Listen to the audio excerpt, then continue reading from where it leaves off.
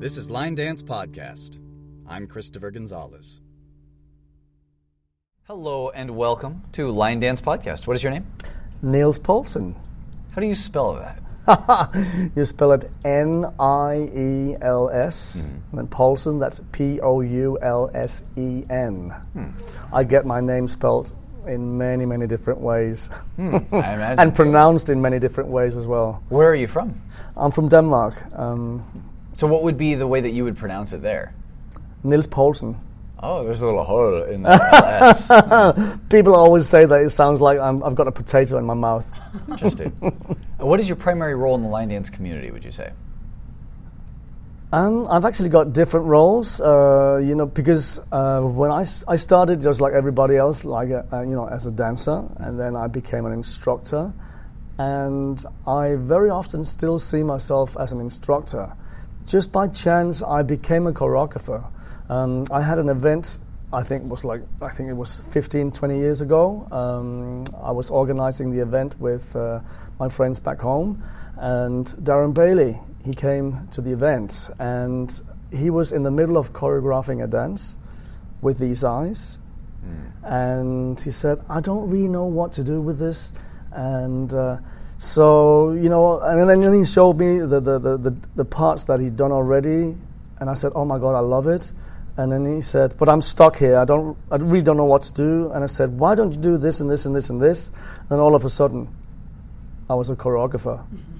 So my role, what I do, I teach line dancing. I've got 13 classes back home. Yes, I am a choreographer as well. And then I also teach other instructors how to teach. So I do instructor courses, and I've been doing that for 15 years. I do level 1, 2, 3, 4, 5.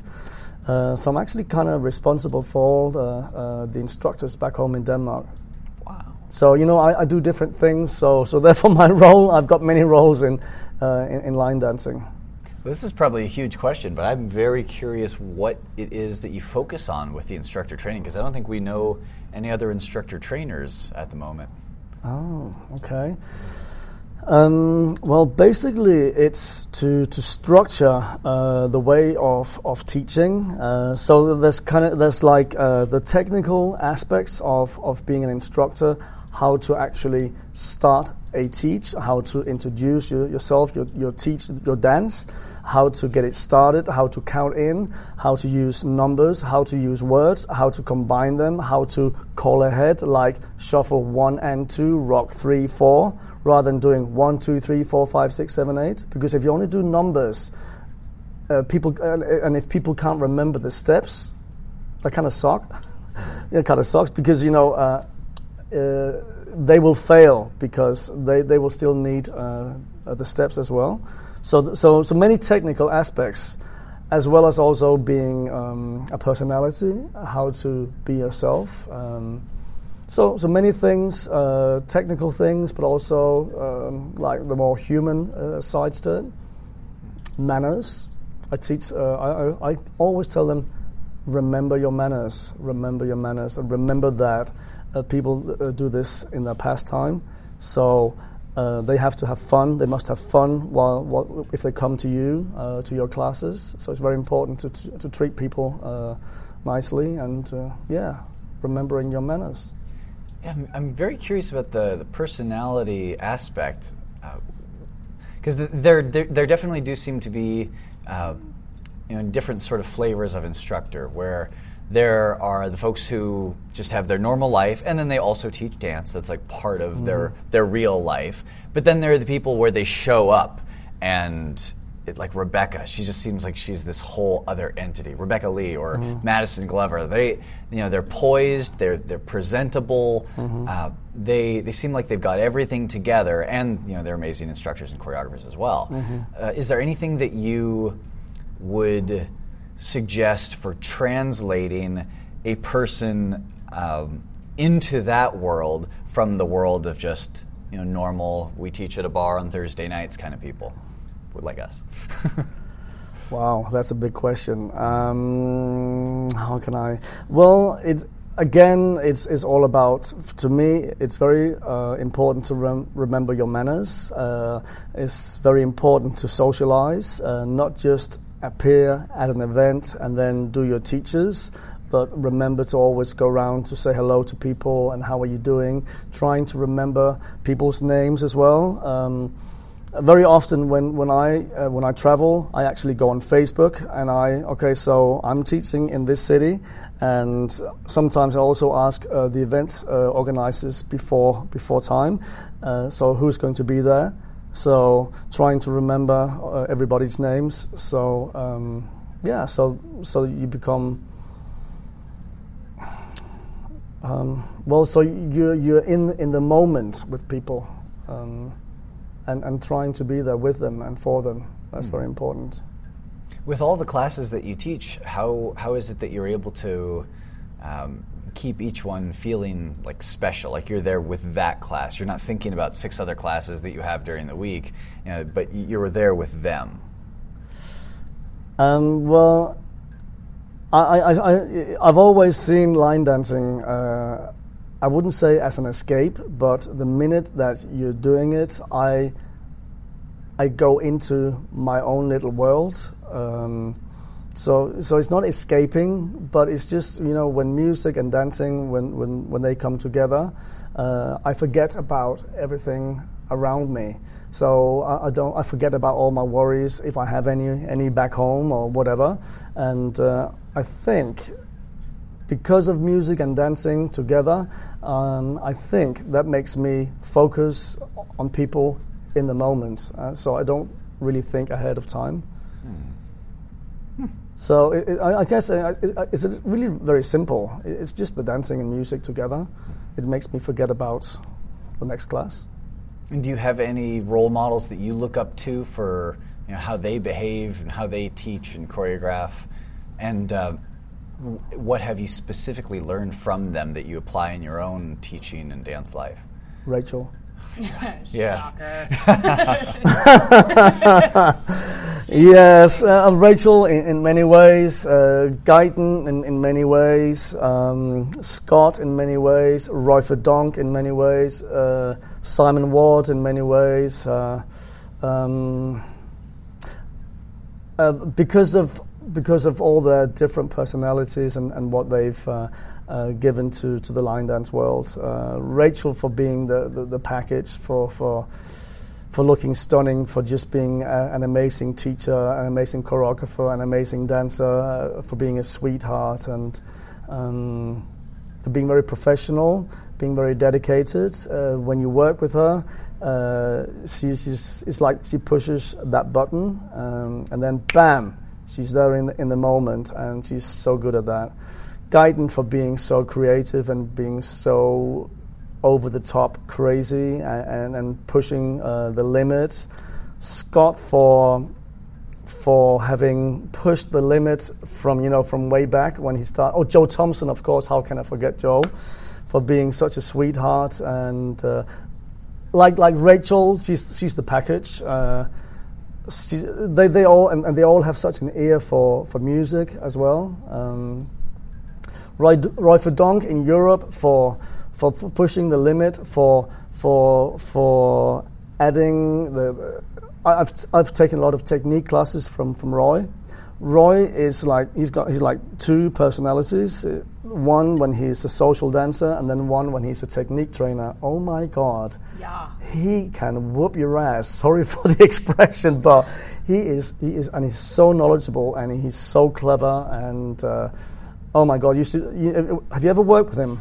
Well, not work. We've taken a private technique from him, oh, and we've obviously danced with him at Vegas Dance Explosion. All right, yeah. So yeah. yes, I understand what you mean by when you take a technique lesson from him. Yeah, and then at the same time, he's a great guy, and so he's definitely also one of my role models. I don't hope I've forgotten anyone because I don't want to offend anyone. But yeah, I mean, a lot of all the big names, they've been my role models. I've known them personally since like 2000, 2001, when I started competing, because I competed as well. I started competing back in 2001, and that was actually when I saw Roy Verdonk the first time. I saw Tom Mickers, I saw Lee Easton, Roy Hatzabroto. Oh my God, how can I forget Roy Hatzabroto? Oh, he is just amazing. I took a technique class from him only last week, a funky technique class, and I was just, oh my God, he is so talented. He is amazing. And you know, you've seen him perform, and he's so good. And he's so funny at the same time, and he's such a good guy as well. And then he's so funny watching when he eats. Right. Have you ever seen that? Should I say that? We use knife and fork, and you know, he uses a spoon, and it's just amazing. Sorry, Roy, for saying that. He will laugh if he hears this. Yes. And you mentioned Simon in your long list. Is there anything specific from Simon that you've picked up in your personality at all, do you think? Okay, I think I know why. I think you're going to push that I was just the crazy button. Yeah, like yes. You're fearless. You get out there. Yes, I mean, Simon and I, we clicked the very first time we met each other. I think we met each other 10, 12, 15 years ago. It was like, you know, two brothers, and we just hit it on immediately, and also coming out and all these things. So we shared many of the same things, and we like to surprise people. We like to do all the silly things, and we like to do it together. And so he's such a good friend of mine. And I actually texted him last night just to say I'm so ready for Blaze of Glory, and I sent him a picture of me, you know, when I dressed up and all that, and he went like, "Go, sister!" So in many ways we are very much alike out there. I wouldn't say I'm as crazy as Simon. It'd be hard to keep up. That would be hard. That would be hard. One thing I would say though about Simon, even if he's out there crazy, he's got such a good heart, and he is clever. He is such a clever guy. So even if he appears to be crazy, there is so much great about behind him, and he's a clever guy. So yeah. I think it was Windy City last year. It was getting later in the night, and he'd had, you know, whatever it was that he had to consume over the course of the night. And water? Oh yeah, very strong, flavorful water. And I think it might have been Louis DJing, just bringing out some of these older ones. Wasn't sure if he would even remember them. But he goes out there, and he's got perfect posture and extension, and very almost like the trotting of a horse, very muscular legs. And you wouldn't expect that anybody could have the experience of the event that he had and still just knock out everybody off. Off the floor with like the way he moves and his memory and just his form. Well, I guess it's because Simon, he's been around for many years. I'm not saying he's old. I'm just saying that he's been around for many years, and some of his dances, they have been, they are so huge, and I'm sure that he's done them like thousands of times. So, in whatever state he's in, he can still remember them. Yeah. Now, when you're collaborating with other choreographers, how does that work? Because you're in Denmark, so I imagine they can't all be in person. Yeah. What is it that you do to make things fit together as well as they do? Personally, I definitely prefer to be in the same room as the choreographers. I like to, to see their body moving. So and it just has to be. It has to be correct for me. I do get people, asking me if I want to choreograph with them, and I would typically say no if I'm not in the same room as them. And then at the same time, I've got my own personal favorites to work with, also because I know them and we've got the same taste, or it's like yin and yang coming together. I represent perhaps one part and they would represent another part. Many things, but typically I would have to be in the same room. but also I need to know about them. I need to know about their dance background. I need to know how they would typically move, because that way it just becomes so much easier. Recently I've been working with Shane McKeever. I was going to say, those are a couple of times, and Shane and I, we understand each other, bam, like that, and and very important with Shane, with Simon, Rachel, blah blah blah. We don't take ownership of the music. We don't take ownership of the steps that we do. If somebody comes up with something better, it's always like, yeah, I really really like that. Let's do that. So that's very important when working together with others. So and because I've been around for a couple of years, I know who to work with and who are very easy to work with in that way. So that's very important for me. Not taking ownership and not being bitchy, and just letting go with the flow, and also for the sake of the dance and to get the most out of the dance and the music. That's what matters. Like recently with Blaze of Glory. So Simon contacted me. We talked about the music. We picked the music. We wanted like a different kind of nightclub. And he said, "Can you fiddle with the steps first?" So I actually did the first 16 counts of the dance, more or less. I sent them to Simon, and he came back to me saying, "Yes, that's really good. Now when we meet in the UK, let's work on them." And we fiddled, or we changed them just slightly, and then we were sharing with Shane, just by we didn't know. So Shane and Simon and I, we were sharing a room together at Eurodance in the UK, and so Shane, he got involved. We did the dance, and it was like, yeah, this is kind of okay, and we liked certain parts really really well. Bam, really, really good, but there were certain parts we weren't really happy with.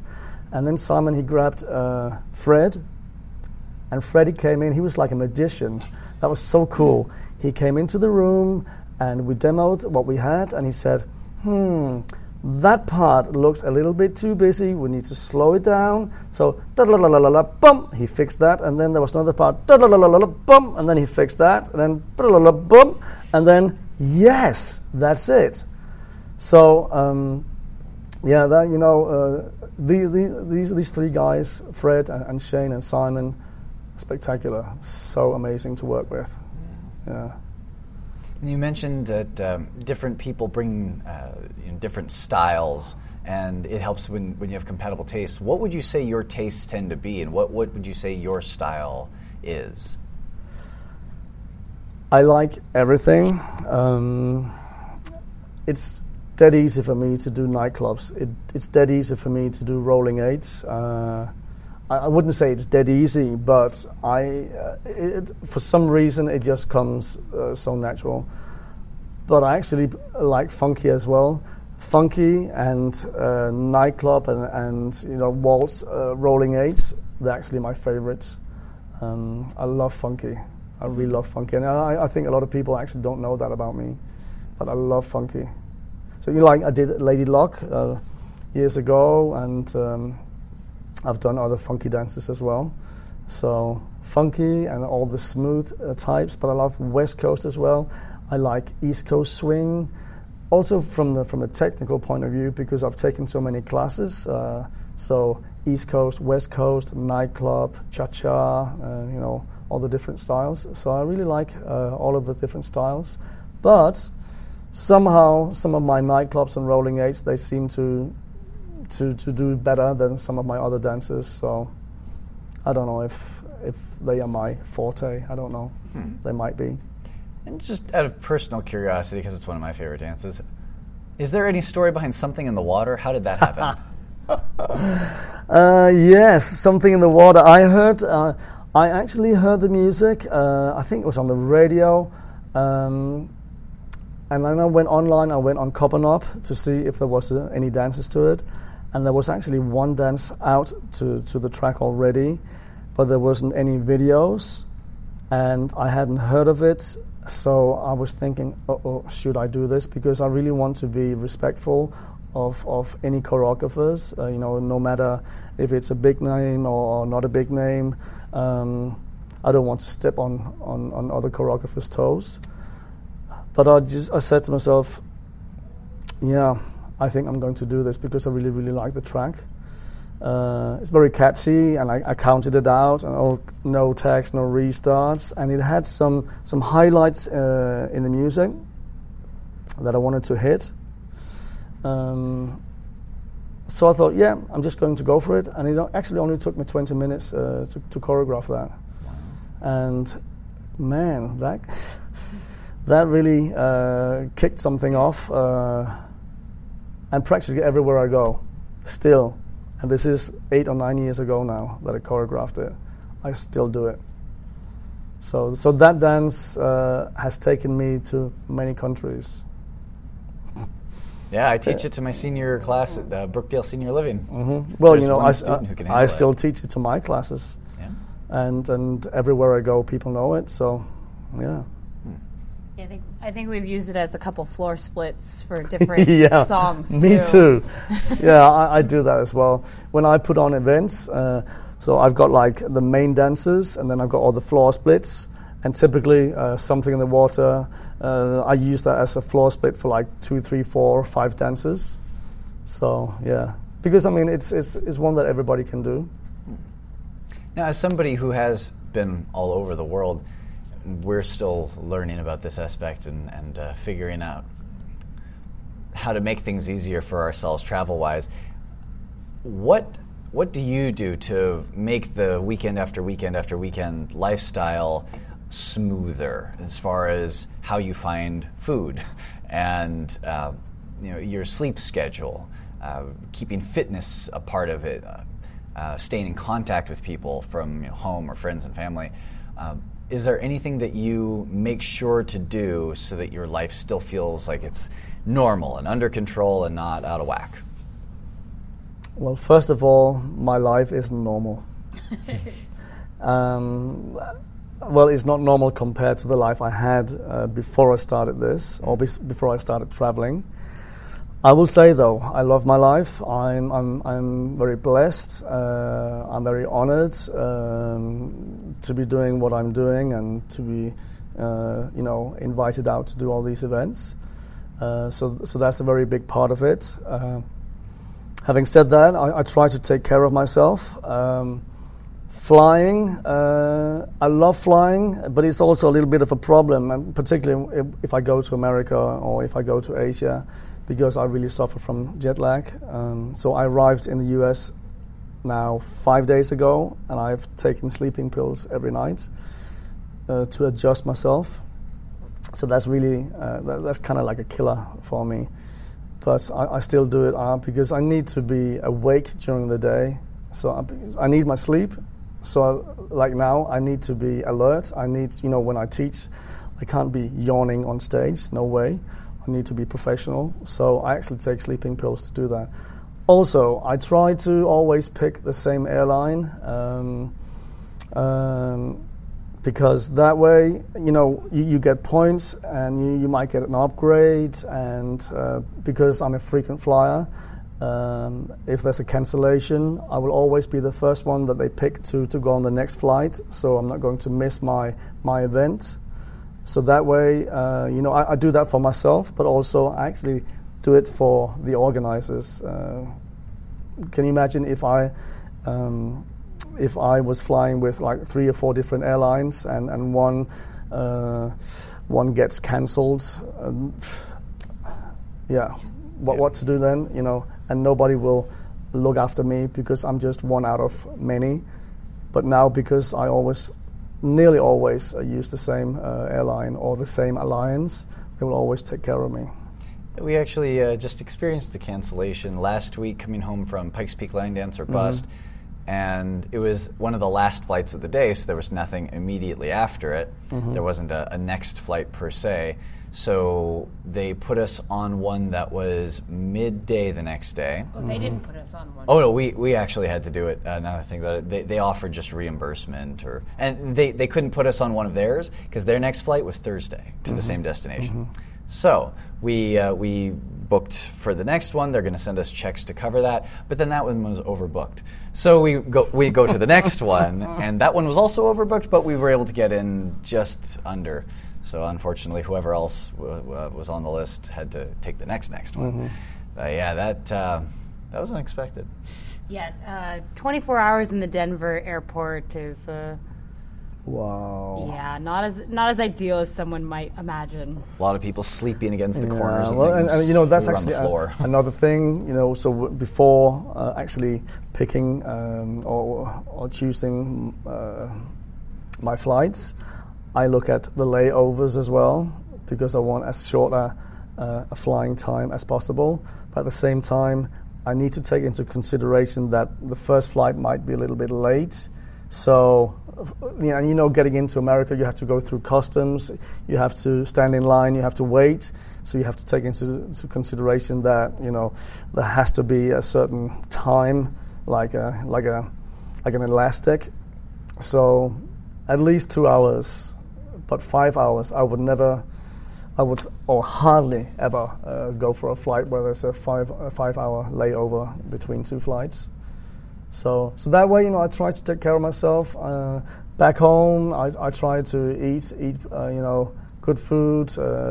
I try to, I run a couple of times a week if possible. I go to the gym whenever possible. So I try to stay fit and take care of myself. Also because, at the end of the day, dancing is a visual thing for people when they watch you.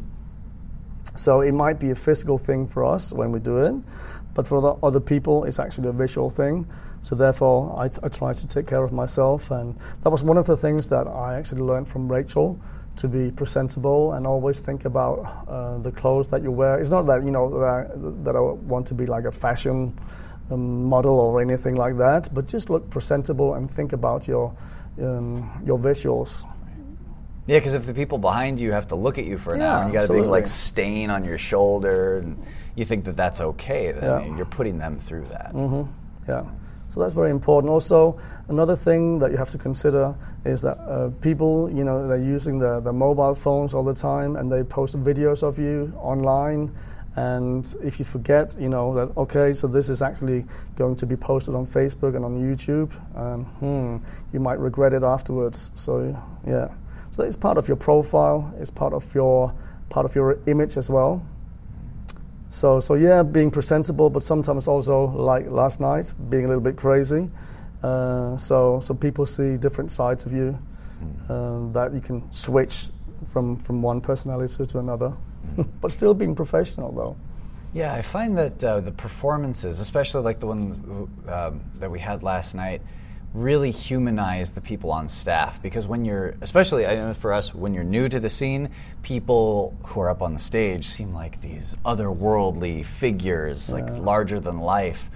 And when you see them willing to do strange things with jump ropes or whatnot, then you're like, oh, okay, so they don't think they're like better than us or anything like that. They're here to have a good time like everyone else. Yeah. And it puts you more at ease as just one of the normal people like us. Yeah, well, it was actually something that we talked about afterwards, that we actually enjoyed it because there was no rehearsal. We didn't have to take away time, when arriving and looking at the schedule. Okay, so we're teaching here and there and there, and then we have to practice for the show at that time, and spend like 2 hours, 3 hours every day doing that, and not socializing and blah blah blah blah blah. So that way it was very easy. Having said that, also a little bit humiliating because we felt stupid on the floor, but it was great fun though, great fun. Yeah. So it looked fun. Yeah, it was great fun, and I'm not saying that I don't like to do the shows when I go to other events. I just went to the marathon, Scott's event, and I was actually playing the main, the lead, the Mad Hatter, and oh my God, that was a lot for me to take in. And I said to Scott, how can you make me do this? And I just hated it. But when we actually did the show, I was loving it. And so afterwards I said to Scott, well, you pushed me way over my limit. But at the end of the day, I actually loved it. So yeah, so it's all different experiences. But this one in Portland, where we are now, totally different. And I like that we didn't have to practice beforehand and just go on the floor and then be silly.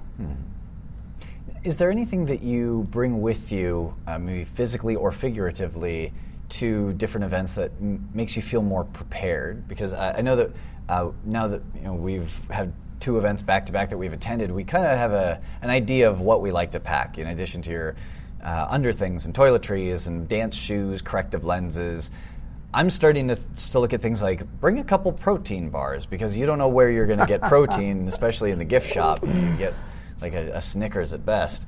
And I'm wondering, is there anything that you bring with you? And also we bring a cheat sheet of floor splits just in case. Pardon? A what? A cheat sheet of floor splits just in case, because you never know when you're going to need a good floor split. What is that? I don't want to know. So, it's like a beginner dance that you can do to another. Like, let's say, for example, when they had Do That Thing by Max Perry, the Amatos. Oh, yeah. So the floor split for that was John O. Lieberman's 16-count version of Do It Like This. Yeah, that way the floor stays busy, and the people who don't know one of them can do the other one. Right. So it's good to just kind of have that in your back pocket, either, again, physically or figuratively, but ours is printed out. Just to be prepared for whatever should occur at that event. Some people bring props just in case this certain dance gets played. Is there anything that you bring with you to different places just in case? I always make sure to bring my laptop with all my dances on, because different event, different favorites of mine. And sometimes when I go to the event, I realize, so these guys, they want me to do that one and that one of my old dances. And I'm like, oh my God, I can't remember. Laptop, where are you? I need to go and find the step sheet and read it through and practice. I actually did that last night because I knew that there were some of the people here in Portland that wanted to do one of my older dances, the Stroma dance. I figured it would be that one. The Stroma dance. And I only do it like a couple of times every year. And I almost, it's like I know it 90 and 95%, but just those last 5% I had to be sure. So I ran upstairs and opened my laptop and just read through the step sheet, and then I got it. And yeah, so my computer is very, very important for me. But other than that, I don't really bring anything special. Yeah, I bring my little Bluetooth speaker for practice, and sometimes, like now, I'm sharing with Joey. So what do we do yesterday? So Joey, he says to me, so we're actually going to do several events together over the next 6 months. Why don't we do a dance together? So there I had my little Bluetooth speaker. So we started choreographing. So Joey and I were actually in the middle of choreographing a new dance together. Very cool. Yes. So that it actually happens very often when you share a room with some of the other choreographers, because we go to many of the same events. So next event we get with Rachel, we'll just request stuff the suggestion box with Megan, and I can sleep on the floor. Do you have any questions, Megan? Yeah, actually, a few came to mind. Because you travel not only over in the UK but also internationally for you, what are some of the differences you see between how the US event directors run their events versus the UK, and like certain things that you see about maybe there's more themes at one or less themes, or just difference between the two? Because obviously we haven't hopped the pond yet. Well, I would say it all depends on the size of the events. In America, when you go to some of the big events like this one in Portland, or you go to Windy City, or you go to FITS, or you go to Boston, or wherever, some of the big events, or Vegas, there are always themes and there are always shows. Always a show in America. And that's something that we don't have in Europe. It's just social dancing. Always. So that is totally different when going to the big events in America. But for instance, if I get a booking and it's in America and it's just me, it's just going to be social dancing. But the minute you bring together a lot of choreographers, at the big events, there's always a show in America. And there are never shows in the UK or... well, there is actually one in France, an event called Festiline. Mm-hmm. That one is a very... you can actually compare that to some of the big events in America. And they do have shows. Apart from that, I don't really recall any of the others in Europe having shows. Sometimes, back in the days when we went to Asia, they also did shows. But there are not a lot of events in Asia anymore. Back, like from 2000 up to 2010-ish, there were a lot of events in Asia, but not as many as before. So the shows differently, very. That's a big difference. Also in America, when you go to the big events, dancing continues till very late. Whereas in Europe, typically they will finish. If it's just a small event, they would finish at 10 o'clock or 11 o'clock, perhaps 12, midnight, bam, and that's it. So you see, that's a big difference. But this is, again, when you go to the big events in America, they continue until, it's just dance till you drop. Well, yeah, last night I think it was 4:03 is when we closed the ballroom. Well, there you go. I went to bed, was it 3? And so again, another thing, it's really tough when you come from abroad, when you travel. Sometimes when I come to America, I actually leave on a Thursday. I arrive Thursday evening, and then I arrive actually just 1 hour before the event starts. I typically get to the hotel around 7 or 8 o'clock, and that's when the event starts.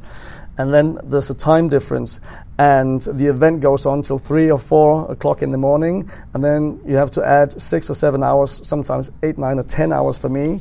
So when I go to bed at 3 or 4 o'clock in the morning, one of the American events is actually like 10 or 11 in the morning back home, and I'm like, so tired. So that is definitely one thing that's different, the late night dancing and the shows in America at the big events. So. Okay.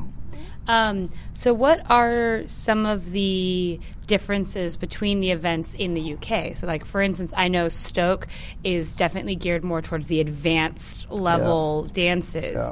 Yeah. Obviously, Crystal Boots is its own entity. Yeah. But like, for instance, here, some of the things that I've experienced is, for instance, Fitz is you're going to go and have a party and you're going to have a good time, whereas something more like Vegas is where you get all these just instructors galore because you have so many U.S. as well as so many international instructors, and it's a week long. So it's like there's a very big difference between those two events. What's some of the differences that you've noticed with like the UK and just maybe even Australia or anything of those kind of events?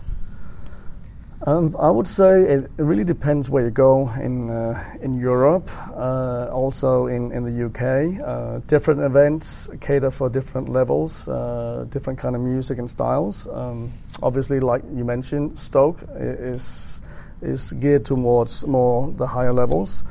But in Stoke, they also do a lot of mainstream. New Line Newcastle with Big Dave, definitely also one that's geared towards the higher level dancers.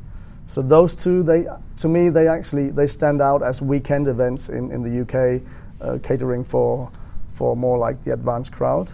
But at the same time, sometimes when I go to one-day workshops in the UK, they do a lot of advanced dances as well. Denmark actually caters for a lot of advanced dancers as well. So we have a lot of advanced dancers in Denmark. Sweden as well. I would say Sweden and Denmark and the UK are a lot of advanced dancers. I started going to France, I think, 10, 12 years ago. And France is really picking up. They are, oh my God, when I went there, I remember teaching a nightclub and they were thinking, oh my God, what is this? But now they just swallow the nightclubs so fast, and they do funky, and so a lot of different countries, different styles, but they're definitely picking up in terms of level, for sure. Yeah. Okay. And then one of my favorite, more personal side questions is, do you have what I like to call a guilty pleasure? So, for instance, some people are really hardcore foodies and they love their food. Hi, Scott. But myself, for instance, I'll get home and I'll binge watch an entire TV series or something like that when, it's like you just kind of want that guilty pleasure where it's like you can just do you. Do you have anything like that? I think, didn't Gemma say something about her dogs? I believe she loves spending time with her dogs. Mm-hmm. So just something like that. Do you have anything that you like to do at home? Yeah, because my life is sometimes so full on with what I do, and because I travel, and because it's like so 100%, I like to go in the total opposite direction. So when I come back home, I do nothing. I like to be, what do you call it, a potato couch? Couch potato, yeah. Yeah. And just chill and then watch sports. One of my favorite sports, that's tennis. I love tennis. So yesterday, I don't know if you noticed, I was a female tennis player. Yes. I was Caroline Wozniacki in 20 years' time. Caroline Wozniacki, do you know of her? I don't. She's actually number 2 in the world right now. And she's blonde, she's got long hair, she's got that ponytail. And she's actually, her boyfriend is from America. He's an ex-basketball player. He's like, I don't know, 7. He's so tall. But anyway, so yeah, I love just, chilling and do nothing. I've got a dog as well. I've got a Chow Chow. Yes, I love her. What's her name? Her name is Daisy. Daisy. Aw, that's cute. So one other thing, just curiosity, is there anything that would shock someone if they found out about you? Like, for instance, it's kind of along the lines of the guilty pleasure, but like any secret talents or anything like, for instance, I was actually surprised that you had never even heard of the soft drink we call root beer. Because apparently, it's one of my favorite go-to soda drinks. Mm-hmm. So, like, something like that. So, is there anything like that maybe might surprise someone? Wow. I don't know. Can you juggle? No, I don't really have any special talents, and I wouldn't say that. No. I can't really think of anything. Sorry about that. No, fair enough.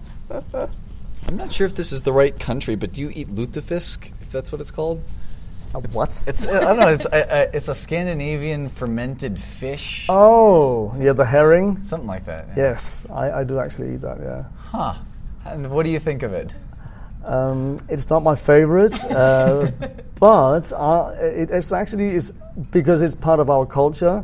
It's actually also part of certain periods of time, during the year. So we have it for Christmas.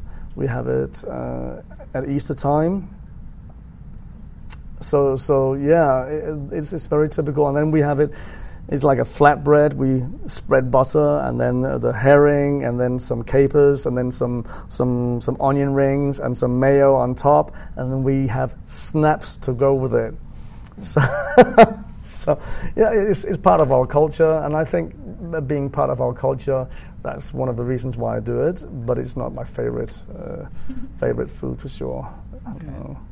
Oh, yeah, speaking of culture, we are very interested in seeing this, even just going to different country bars and seeing like one of their favorites just fill the floor. People are like shouting along at certain lyrics, and then you go everywhere else and no one's doing that dance, but they love it. Are there any classics for other areas that you've been that don't really spread beyond that area? Like I know, for example, like black coffee would be huge if you put that on in the UK somewhere. We requested it last night. One person did it with me in the all request room because it's just a different culture, different history, different line dance timeline. So is there anything out there that you've seen that you've seen people fall in love with, but only there? Wow. Again, a difficult question. Well, looking at my own country, Scooter Lee, actually, she was very, very popular back in the days, and a lot of the line dancers, they still remember some of the old Scooter Lee dances, like Shada Boogie. Huh, that's interesting, because we will see like Dizzy all over the place, but we never see Shada Boogie. Yeah, well, Dizzy, in certain areas in Denmark, but Shada Boogie, everybody can do that. Interesting. Yeah. And of course, Tush Push, that's like a must-do dance everywhere in the world. But Dizzy, not as much. I know that in the UK, Dizzy is still very popular, and is always being played. Also at the New Line events, by the way, they still do Dizzy. They do a lot of the classics at all the New Line events, because a lot of the New Liners, they used to do these dances, so it's like going back in time, and they still love them. So, but that's actually very typical for a lot of the New Line events. They will do anything, anything goes. And I think that's also one of the reasons why I love New Line, because there are no barriers. So you can do anything which is like a classic, like a Dizzy or Shada Boogie, and then you can go into one of Guyton's crazy arm dances. So, but and nobody would look down upon that fact that we can do such different dances at the same event.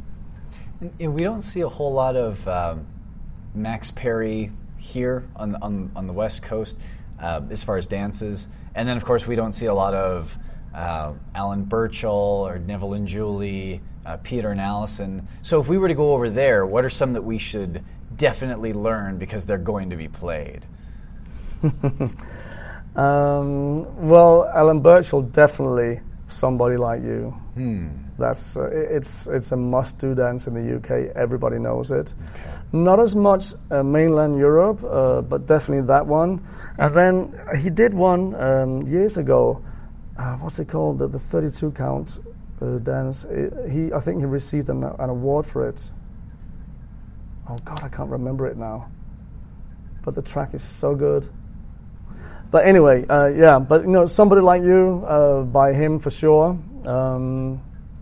What else? Oh my God. I think Human Dancer is by one of them. Yeah, Human Dancer as well, but more in the UK though. Okay. Yeah, the UK is a little bit different compared to the other countries. I think more because there are so many different clubs and so many experienced dancers in the UK, and they can, oh my God, sometimes when you go to the UK, they can remember millions of dances. It's just amazing. I see a lot of them. They bring their little books with them, and they write down all the dances being done at the events so they can practice them. So next time they go to the same event or to another event, they've practiced all the dances that they did at the previous event, because they hate to just sit out. Right. They want to be on the floor. That's what they're paying for. They're paying to dance. So. Yes, the UK, a lot of them, they are really diehards for sure. Is there any foreign language line dance done anywhere that you're aware of? Because it seems like everywhere that you go, it's mostly just English-speaking songs, but occasionally you'll get happy dance, and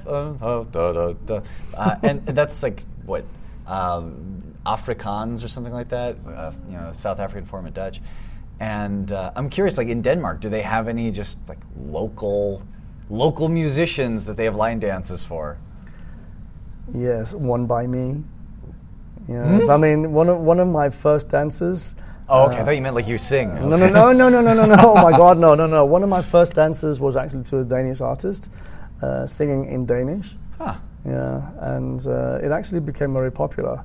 It's called Hot, Hot, Hot. Hot, hot, hot. Yeah, like hot. They're just hot, hot, hot. All 3 right. times hot. And that was very popular. And if you ask me to do it now, I cannot remember because I did it back in 2003, so it's 15 years old. But back in the days, it was very, very popular, and everybody did it for like 3, 4, 5 years, and everybody was singing along because it was in Danish. That makes sense. Yeah. Are there any bucket list countries for you that you really want to see in a lion dance setting before you retire?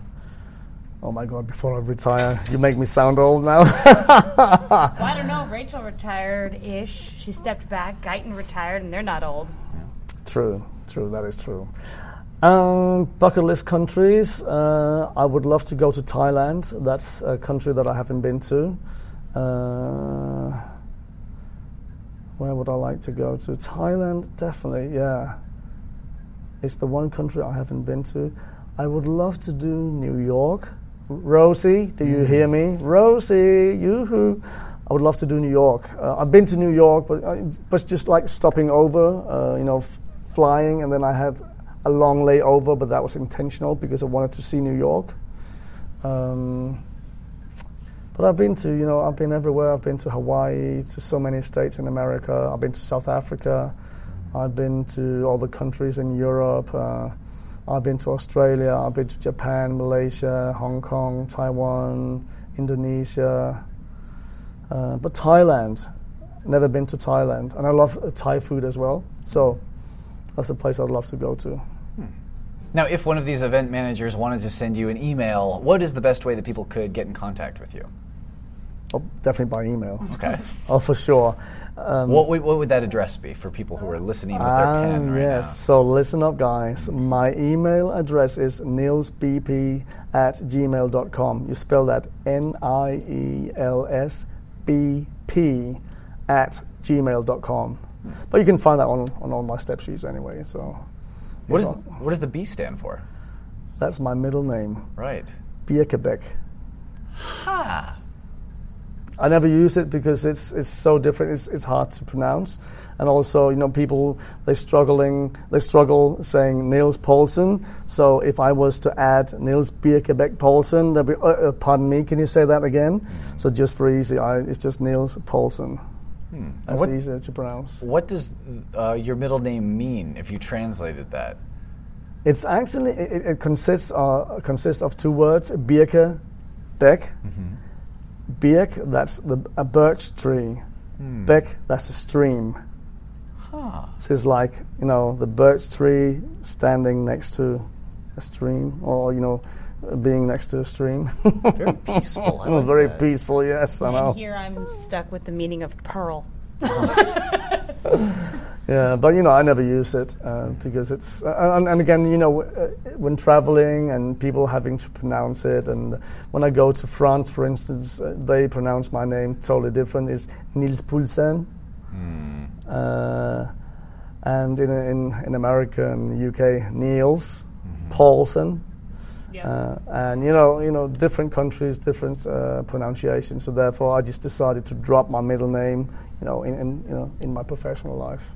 If you were to speak a little Danish for us and just maybe describe the room, describe some different things in the room, what would that sound like? It would sound silly. How about just a regular, how are you kind of greeting? Yeah. Okay, so in Danish that would sound like this. Hej, hvordan har du det? All right, cool.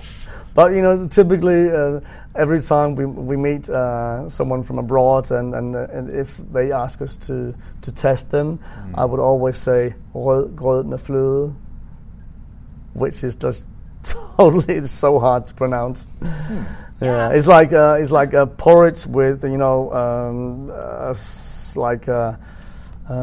it's red, that's rød, grød, that's porridge, med, that's with, fløde, that's cream. So it's like porridge with cream and something like that. Interesting. Yeah. Huh. Yeah, I learned something today. Let's see. I think there's another question that I had. Oh yes, about events. So here we are in a hospitality room at this event. And I'm curious, is there anything that event directors do or have done that just makes life so much easier for you that would be great if everyone did it? Well, I like the fact that there is a hospitality room because of all the travels and you come to a new place, you don't know where to go and do your shopping, and sometimes it's because you're under pressure.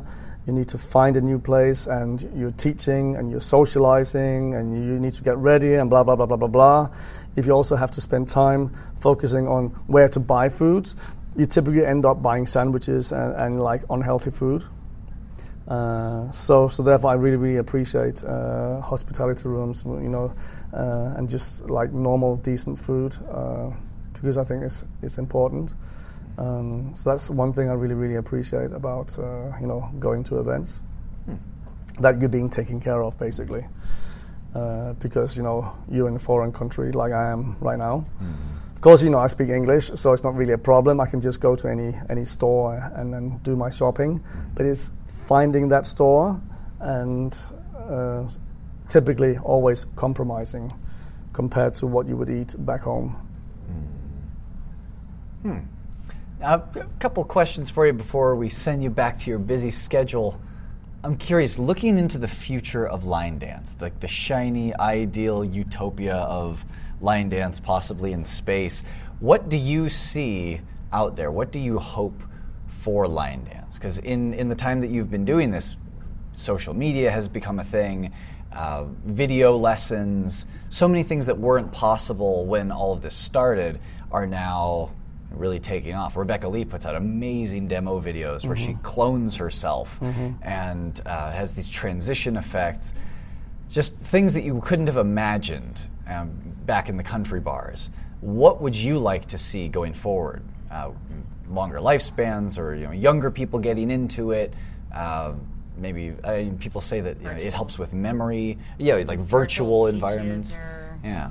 What do you see for line dance? Well, I've said this for many years, and I still believe that we need more young people.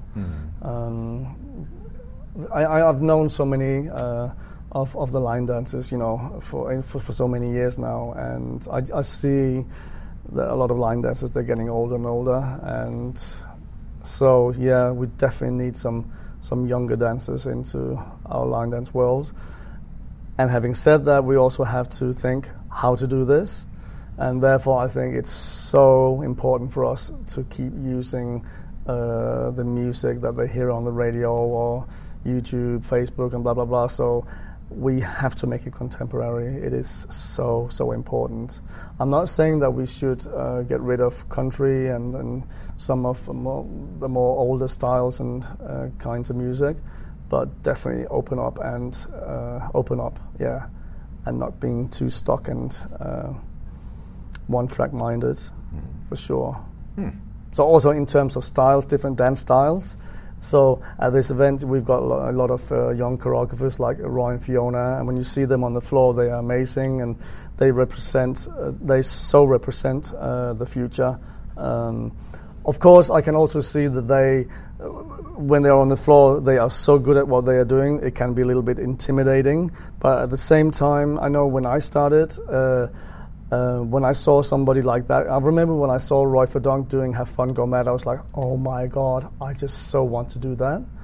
So that way, we need guys like Roy and Fiona, and to inspire and to motivate younger dancers to come into our line dance world. Shane McKeever, for instance, Rebecca Lee. So we need them, but at the same time, also we have to respect the line dance is so versatile, and it's for everybody. So we need normal choreographers, normal dancers as well, because they are role models as well. So, but just the broad aspect. But definitely, we need some more younger. We need younger dancers and younger choreographers, for sure, because that will. I'm sure that will keep line dance alive and kicking for many years.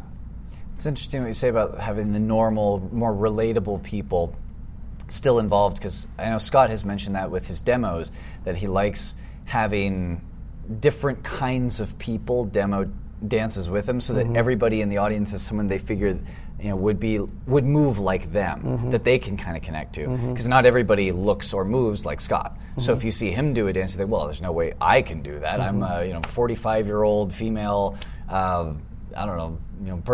worker at Safeway, and I move my body like once a week for a community center class, and he has been doing this for how many years? Like, that's not even fair. But then if there's somebody who looks more like her, you think, oh, well, that's totally easy. Why didn't he just do that? Exactly. I totally believe in that. So when you see a demo like because I know that you two guys, you often go on the floor, and I think it makes it more believable.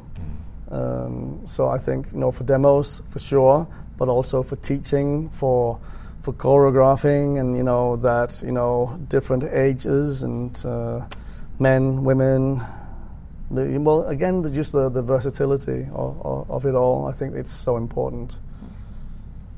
Well, I guess I have 1.5 more questions for you. One is, if there's a message you could deliver to all line dancers everywhere, just for them to kind of chew on, think about. If they're driving right now, they can pull over and stare into the sky and think about what you've said.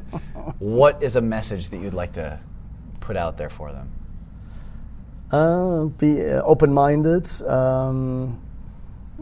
Be open-minded in terms of music and styles, and never forget to have fun. And I think that's the most important things for me.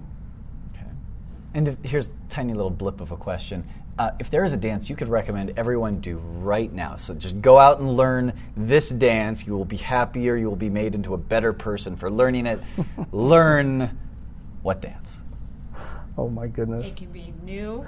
It can be new. It can be old. It can be yours. It can be someone else's. Yeah, I mean, one of my all-time favorite dances. That's "Deeply Completely" by Rob Fowler. It's a waltz.